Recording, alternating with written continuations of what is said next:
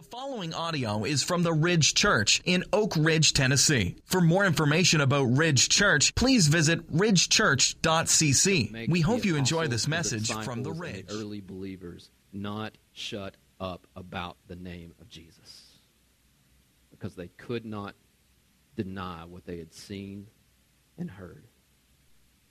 They could not stop. Now, here in America, I think we have a problem with boldness when it comes to the name of Jesus. I think we've lost our sense, our edge of boldness when it comes to speaking and living out our faith. If you're a believer, I don't know where you are. I'll just use myself for an example because I know me best, right? And so I know that there are times in my life where I lose my sense of boldness, my edge to be bold for the name of Jesus. To pray out loud for people that need to be prayed for. To give hope through the name of Jesus to those who need it most. And I know, like, oh, you're a pastor, you're supposed to... Listen, it's easier for me to stand here before you right now this morning and preach the gospel than it is for me to do it sometimes on Tuesday morning when I'm in Starbucks. Just being honest. And I bet it's easier for you to act like a believer here at 11 o'clock than it is for you at work at 9 a.m. on Monday morning. At Starbucks. A lot of baristas in the room, all right? So I think we've lost our edge to be bold at times. At this point in history of the church, when we look at Acts, there are thousands of people who are now believers. The believers have gone from 12 to 120 to thousands because Peter begins to walk in the boldness, and the other apostles, they begin to walk in this boldness in the Spirit of God. And so just to catch us up to speed, in Acts chapter 1, we see Jesus has been crucified. He has resurrected from the grave. He has appeared to his disciples again and to many others. In Acts chapter 1, we see Jesus, he says to his apostles right before he ascends into heaven, he says, and you will be my what? Witnesses, right? He says, you will be my witnesses, meaning you will reflect everything that I have taught you. You will reflect everything that I have shown you. You will reflect the gospel to those around you. You will be my witnesses, and you will receive power when you receive the Holy Spirit. He says, this Holy Spirit, me in the Spirit, God in the Spirit, will be in you, will be amongst you, will be around you, and you will walk in this power. And so in Acts chapter 2, we see Peter stand up and he preaches his first sermon at Pentecost, and he stands before thousands of people and he looks at them and he gives them the most unfriendly sermon you've ever heard in your entire life. Peter looks at all of them and says, you killed Jesus. His blood is on your hands. And so repent and be baptized. And you know what they did? They received Jesus. They repented of their sin and they were baptized on the spot. Thousands of people come to know Christ that day. And so this movement begins, the church begins, this movement of believers begin to follow in the steps of Jesus. And so now it's gone from 12 to hundreds to thousands of people are beginning to learn and to walk in the name of Jesus. And so they begin to gather with one another, and they begin to gather in homes. They begin to gather in large groups and small groups and love one another and care for one another and pray for one another. And they begin to walk in this boldness because, you see, not everybody in Israel liked the fact that they were following in the steps of Jesus. In fact, the Roman government, they didn't like it. They saw this as a threat to their government. The religious leaders who did not believe that Jesus was the Son of God, they saw this as a threat to their way of life, to their religion, and so they didn't like it. And so these people, there were people that did not like this, and so out of this anger and frustration, there was persecution.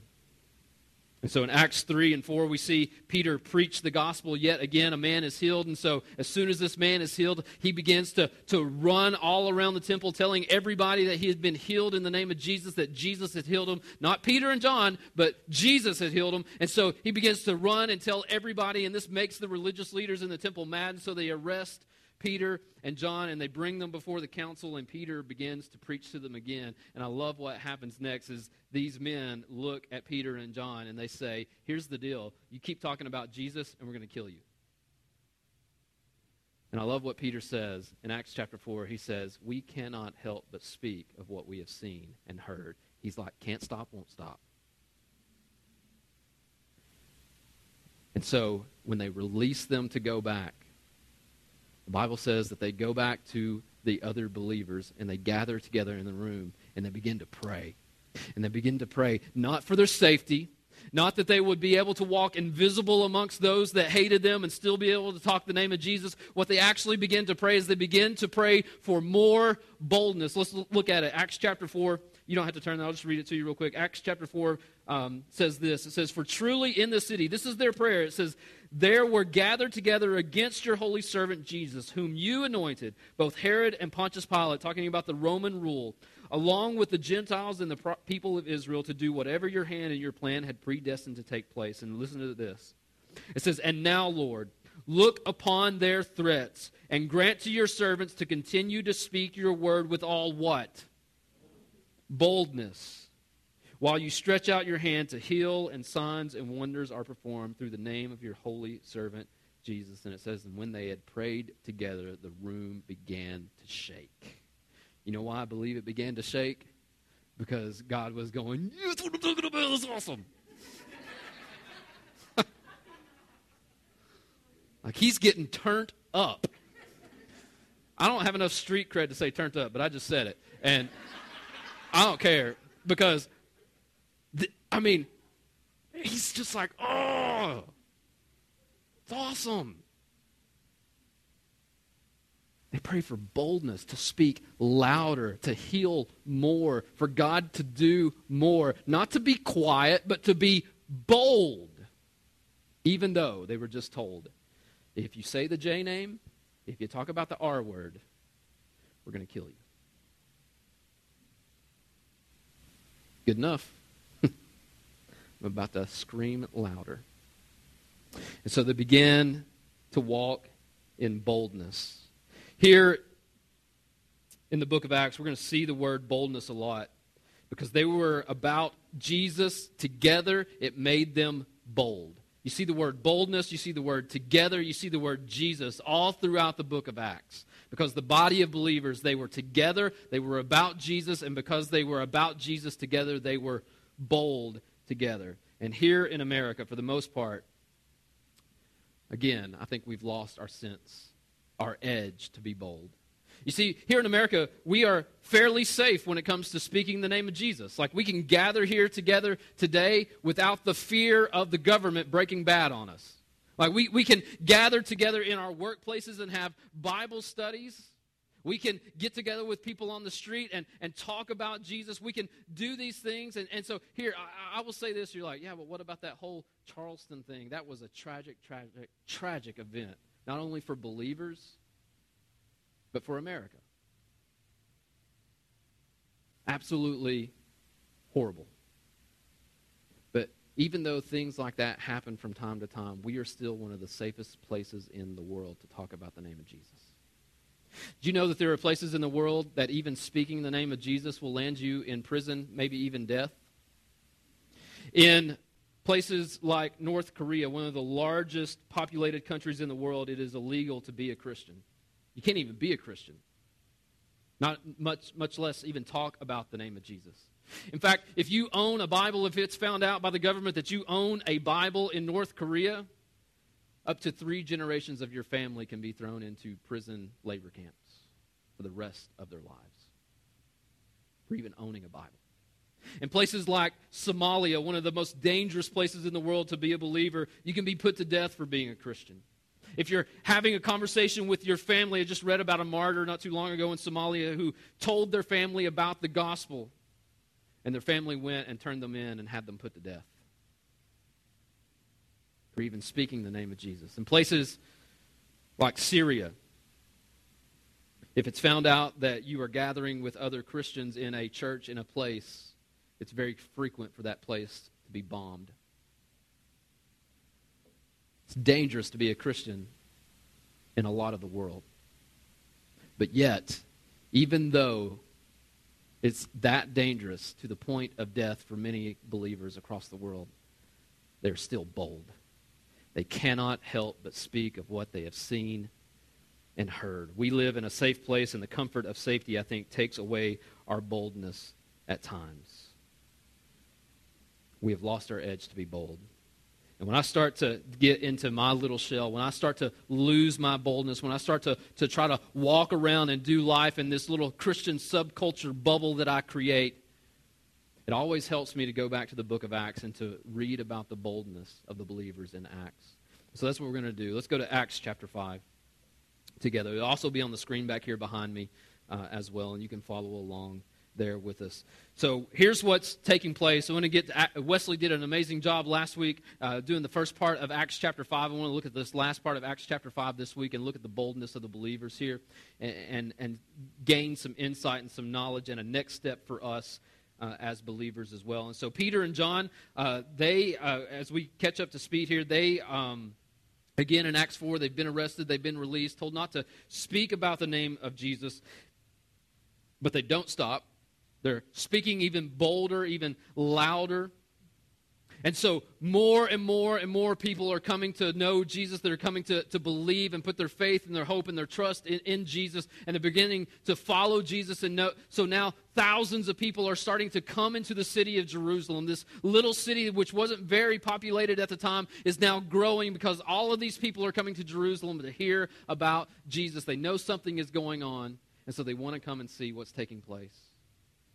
And so they began to come, and so now instead of people being in the temple listening to the religious leaders, the Sadducees and the Pharisees teach in the temple, they're now gathering around guys like Peter and John and Thomas and the other apostles as they began to teach about Jesus. And so not only does this make the Roman government very nervous because they start to see this movement, this uprising take place, and they begin to think that this revolt is beginning to take place in these places that they are ruling. Not only that, but now you also have the religious leaders, and they're getting worried about this movement that is taking place. And so it makes them very nervous. And so they arrest the apostles, all of them. They arrest them and throw them into prison. And we see this in Acts chapter 5, it gets so big and out of control that they get nervous, and so they arrest them. And then the scripture tells us that in the middle of the night, after everyone has walked away, an angel of the Lord comes, opens the cell, tells them to go and preach the gospel in the temple the next morning. So it's crazy. They listen to his voice and they do what he says. It's amazing how this happens. And so they go and they begin to preach the gospel in the temple that morning. The religious leaders show back up to get them out of prison and to bring them before the council, to put them on trial. And they find that the prison cell is empty. And so they start looking for them and trying to find out where they're at. And then they find out that they are teaching the gospel in the temple. So that makes them mad. But there are hundreds of people gathered around them. And so the conversation is like this. They say, hey, here's the deal. We can't just go and arrest them in front of all of these people because they might get angry. We don't want to do that and cause a scene, and they might actually kill us for arresting them. So they send one of the guards and some of the guards to arrest them, and it's really an awkward conversation because they go in and they're like, hey, it's kind of dangerous in here for me to arrest you. Could you just come with me? Yeah. And they do. They're like, all right. So they go. It's bold, isn't it? It doesn't stop there. So they go and they come before the religious leaders, and we're going to pick this up in Acts chapter 5, starting in verse 27. Look at this conversation that they have. Listen to this. It says, and when they had brought them, they set them before the council, and the high priest questioned them, saying, we strictly charged you not to teach in this name. Remember that? It said, don't talk about the J name. Don't say the J word. Don't say the R word. We can't talk resurrection. We can't talk Jesus. Don't say it. We told you not to do it, but yet you're still doing it. And it's crazy that the name of Jesus is still changing things, isn't it? Yet you have filled Jerusalem with your teaching, and you intend to bring this man's blood upon us. But Peter and the apostles answered, we must obey God rather than men. The God of our fathers raised Jesus, whom you killed by hanging on a tree. And so yet again, we keep seeing Peter say this over and over and over and over again. He keeps preaching the same sermon to these people. I love this guy because it's exactly what I do. I preach the same sermon to us every single Sunday. We're sinners. We need Jesus. He's been resurrected to give us life. Let's put our hope and our trust in him for everything that we have. Amen? And this is this same sermon that Peter keeps preaching over and over and over. You killed him, but God raised him from the dead. Now, why is it that he's able to say that they killed him? For the same reason that we're able to say that we had a hand. You didn't, I didn't, they didn't. We didn't nail those nails into his hands. But our sin did. Because we're sinners. We had a hand. But yet, God took those sins and he paid for them. Amen? And he gave us life and he covered our debt that we could never cover. Through his blood, through his sacrifice on the cross. And Peter preaches this sermon to them in the face of persecution, knowing that they're arrested and about to, it's just about to go badly for them, and they know this. We must obey God rather than men. The God of our fathers raised Jesus, whom you killed by hanging him on a tree. God exalted him at his right hand as leader and Savior. That word Savior made them nervous. To give repentance to Israel and forgiveness of sins. And we are witnesses to these things. And so is the Holy Spirit. He says, hey, we didn't just hear about this, we saw this. You see Thomas? You see this guy right here? Thomas, tell him about how you put your hands in the wounds. Tell him about it. You saw it.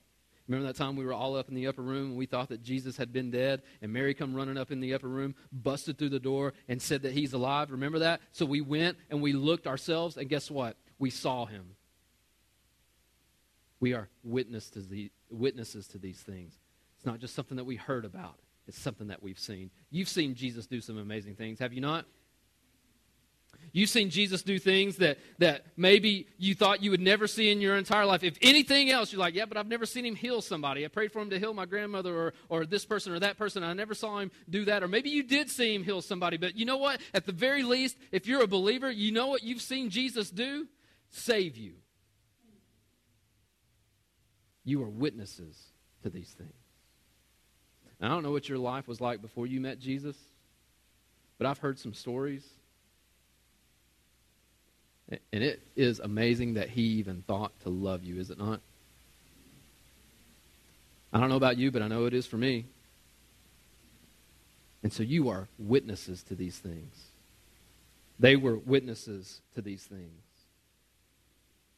And so is the Holy Spirit, whom God has given to those who obey him. Verse 33, it says, when they heard this, they were enraged and wanted to kill them. But a Pharisee in the council named Gamaliel, a teacher of the law, held in honor by all the people, stood up and gave orders to them, to order the men outside for a little while. And so this guy, Gamaliel, he is a very revered, very well thought of sage, very wise man that everybody looked to. So he was very popular. And as a matter of fact, what we find out a couple of chapters later is that he is actually Paul.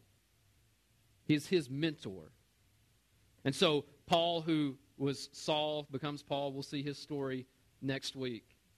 He was persecuting and having Christians murdered at his hand. This man was his mentor. And so this man stands up and he says, I got something I need to say. Let's move them out of the room for just a minute. Listen to what he says. He says, and he said to them, men of Israel, take care what you are about to do with these men. For before these days, Theudas rose up claiming to be somebody. And a number of men, about 400, joined him. He was killed, and all who followed him were dispersed and came to nothing. After this, he gives another example. Him, Judas the Galilean, not the same Judas that had walked with Jesus, this is a different guy, rose up in the days of the census and drew away some of the people after him. He too perished, and all who followed him were scattered. So in the present case, I tell you, keep away from these men and let them alone. So basically what he's saying, hey, you know what? We've seen this happen before. We've seen people rise up. We've seen revolts happen. We've seen leaders step up into the spotlight and try to lead people to revolt against these things. And you know what happened? They died. And when they died, the rest of them went away. It just stopped. Nothing else happened. But he gives a warning. It says, so in the present case, I tell you, keep away from these men and let them alone. For if this plan or this undertaking is of man, it will fail. But if it is of God, you will not be able to overthrow them. You will not stop it. You cannot stop it. You might even be found opposing God. So this man stands up and says, hey, you know what? If God's not doing this, it's going to go away. But if he is, if this is of God, it doesn't matter what you do. You can't stop it. So they take his advice.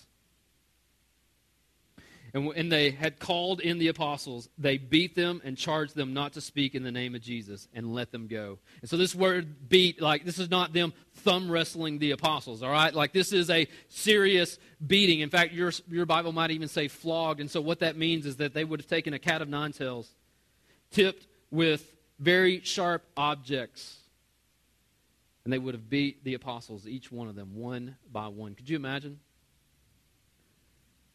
Having your friends and having to watch your friends be beaten severely, having the flesh ripped out of their skin or off of their body, and knowing that you're next, knowing that here is the consequence. If you continue to talk about Jesus, you're going to continue to get this, and eventually it's going to kill you. So don't talk about the J guy. Don't say his name. Don't talk about a resurrection. Don't talk about his healing power. Don't talk about salvation. Don't talk about him as Savior. Just shut up. And don't be bold. And so one by one they were beaten and let go. Then they left, verse 41, then they left the presence of the council and they went back to fishing, collecting taxes, and shutting up. Oh, wait, it doesn't say that. It says they left the presence of the council rejoicing that they were counted worthy to suffer dishonor for the name. Are you kidding me? At this point, most of us are out, are we not? But they leave rejoicing. And every day in the temple and from house to house, they did not cease teaching and preaching Jesus as the Christ. Can't stop, won't stop. They're not stopping. They're not quitting. They're not giving up. In fact, they're just getting louder. They're just getting bolder. Now, why and how are they able to do this? The Holy Spirit. Because they're walking in the power of the Holy Spirit. They're walking in the name of Jesus.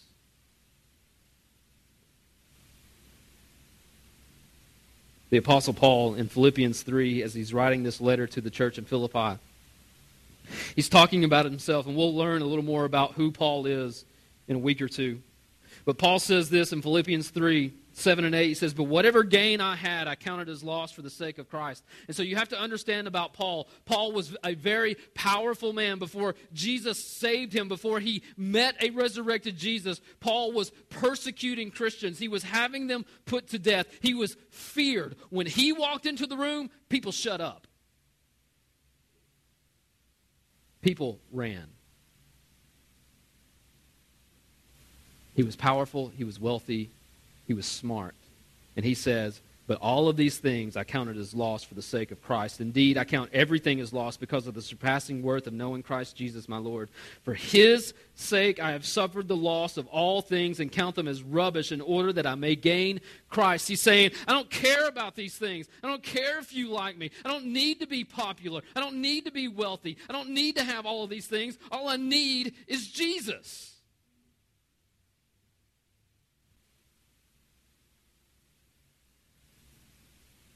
Says, I count it all as loss. So what happened?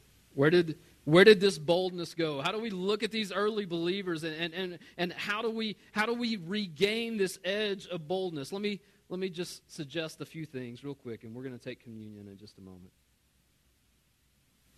You see, bold is taking advantage of opportunities and creating opportunities when there isn't one.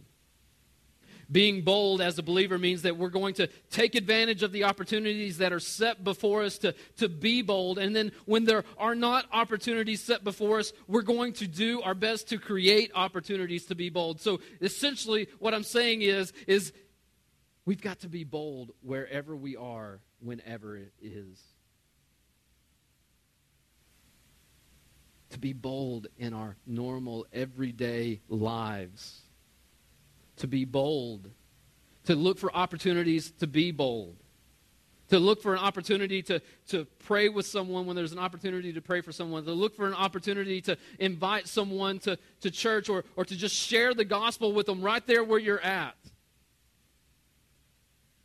To let someone know that even though they may not feel loved and accepted, that Jesus loves them and accepts them. That even though they feel like no one wants to save them, Jesus gave his life to save them. So it's part of it is looking for opportunities. How often do we wake up in the morning and we just ask the Lord to give us an opportunity to be bold? Have you done that? When's the last time that you did that? When's the last time that I've done it? I thought about that this morning as I was getting ready to say this before you today. Because listen, here's what I'm saying to you, just confession and honesty. I don't pray that prayer as much as I should. In fact, some of the prayers that I pray, I think that other believers in other parts of the country or other parts of the world would simply laugh at the things that I pray for. God bless me. God give me. God help me. God pour out this on me. When they're praying, God, just make us bold today so that people see you.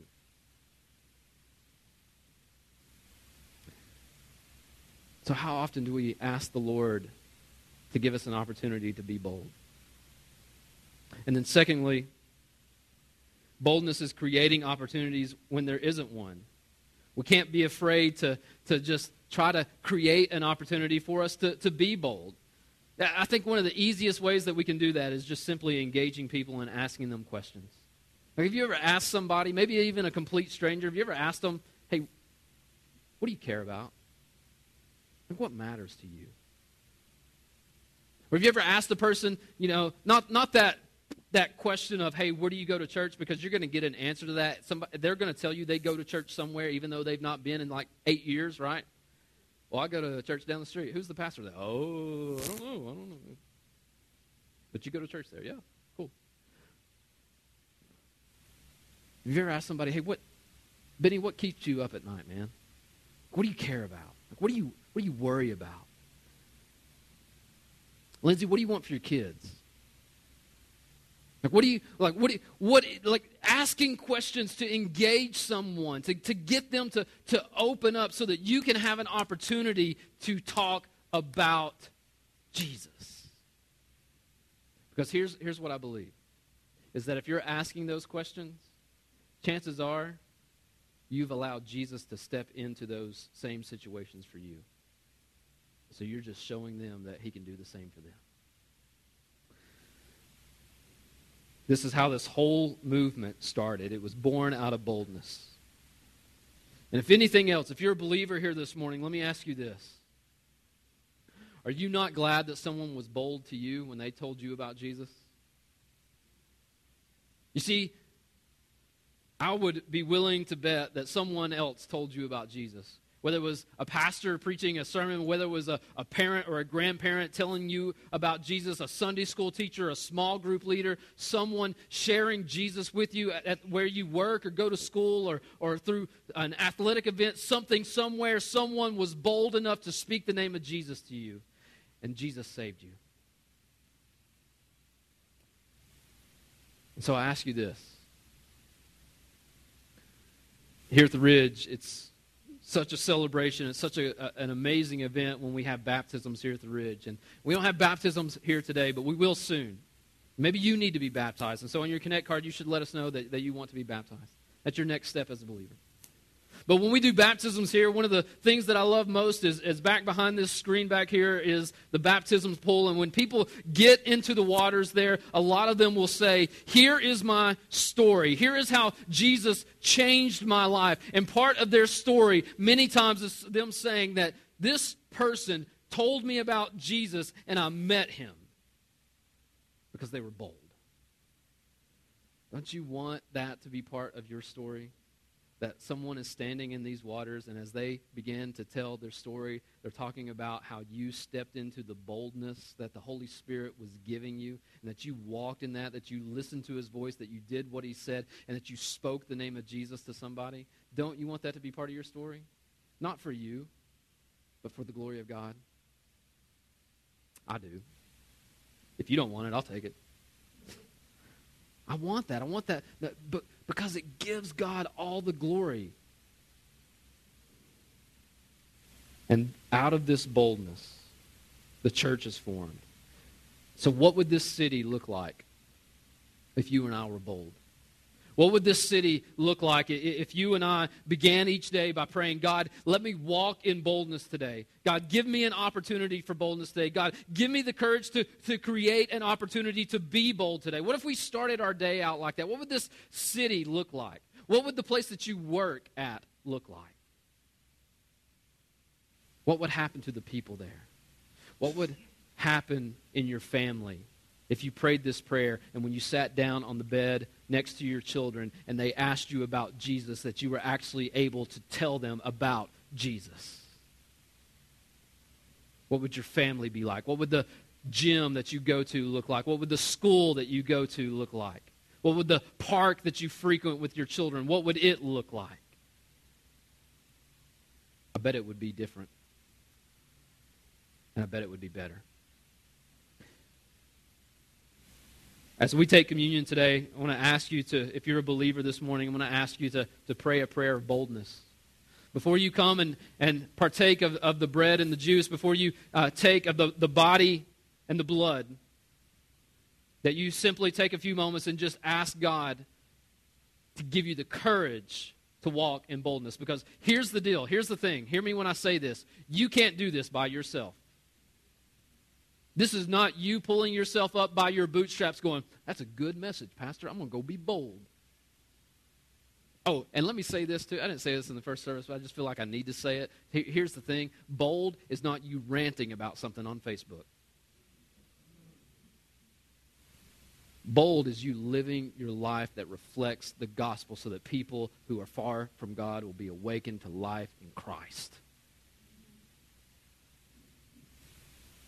So would you pray this morning, if you're a believer this morning, would you simply pray a prayer of courage and boldness to ask God to fill you with the power of the Holy Spirit to make you bold, because it is the Holy Spirit in you and through you that makes you bold. It's not you. You can be bold for a little while, but you're going to fall flat on your face. But Jesus, He does not fail. He does not fail. Would you stand to your feet? The band's going to come and play. And as they play, I just invite you to come and take communion together. At your discretion, if you want to come and take communion. We don't have a formal membership here at the Ridge, so you don't have to be a member here at the Ridge to come and take communion. You just need to be a believer. And you need to take an opportunity to ask the Lord to forgive you of your sins. You need to come to the table with a clean heart. If you're not a believer this morning, you know what? You need to be bold as well. I don't believe that you ended up here by accident this morning just because. I believe that you ended up here this morning because the Holy Spirit drew you here. And I believe that He drew you here so that you could hear that above anything else, Jesus loves you. He wants to save you. And by simply crying out to Him and saying, Jesus, forgive me of my sins, save me, the Scriptures are very clear to us that He saves us. That He saves us. We'll figure out the rest of that stuff later after that. And maybe you're even thinking, you know what, I would love to be bold. Like, I would love to be bold, but my life is kind of jacked up. Like, I'm sort of in a mess right now. Trust me, I've been there. Or maybe you think to yourself, I've not even been a believer very long. How can I be bold? I don't know anything about the Bible. I don't know anything really about Jesus. Just go and read the Gospels. Because every time someone met Jesus, they immediately went and told somebody else about Jesus. When the man at the waters at the healing pool was healed by Jesus, he went and he told others about Jesus. When they dropped the man on the mat through the roof of the house, he stood up and he ran and he told people about Jesus. When the man who was healed on the steps of the church, when he was healed in Acts chapter 3, he ran through the temple telling people about Jesus. Because the Holy Spirit empowered. Romans 1:16 says this, "For I am not ashamed of the gospel, for it is the power of God for salvation to everyone who believes, to the Jew first and also to the Greek." And this is the Apostle Paul simply saying this. You don't have to be ashamed of Jesus or the gospel, the good news of Jesus, because it's not up to you if someone gets saved or not. It's up to Jesus. You just need to be bold. You just need to be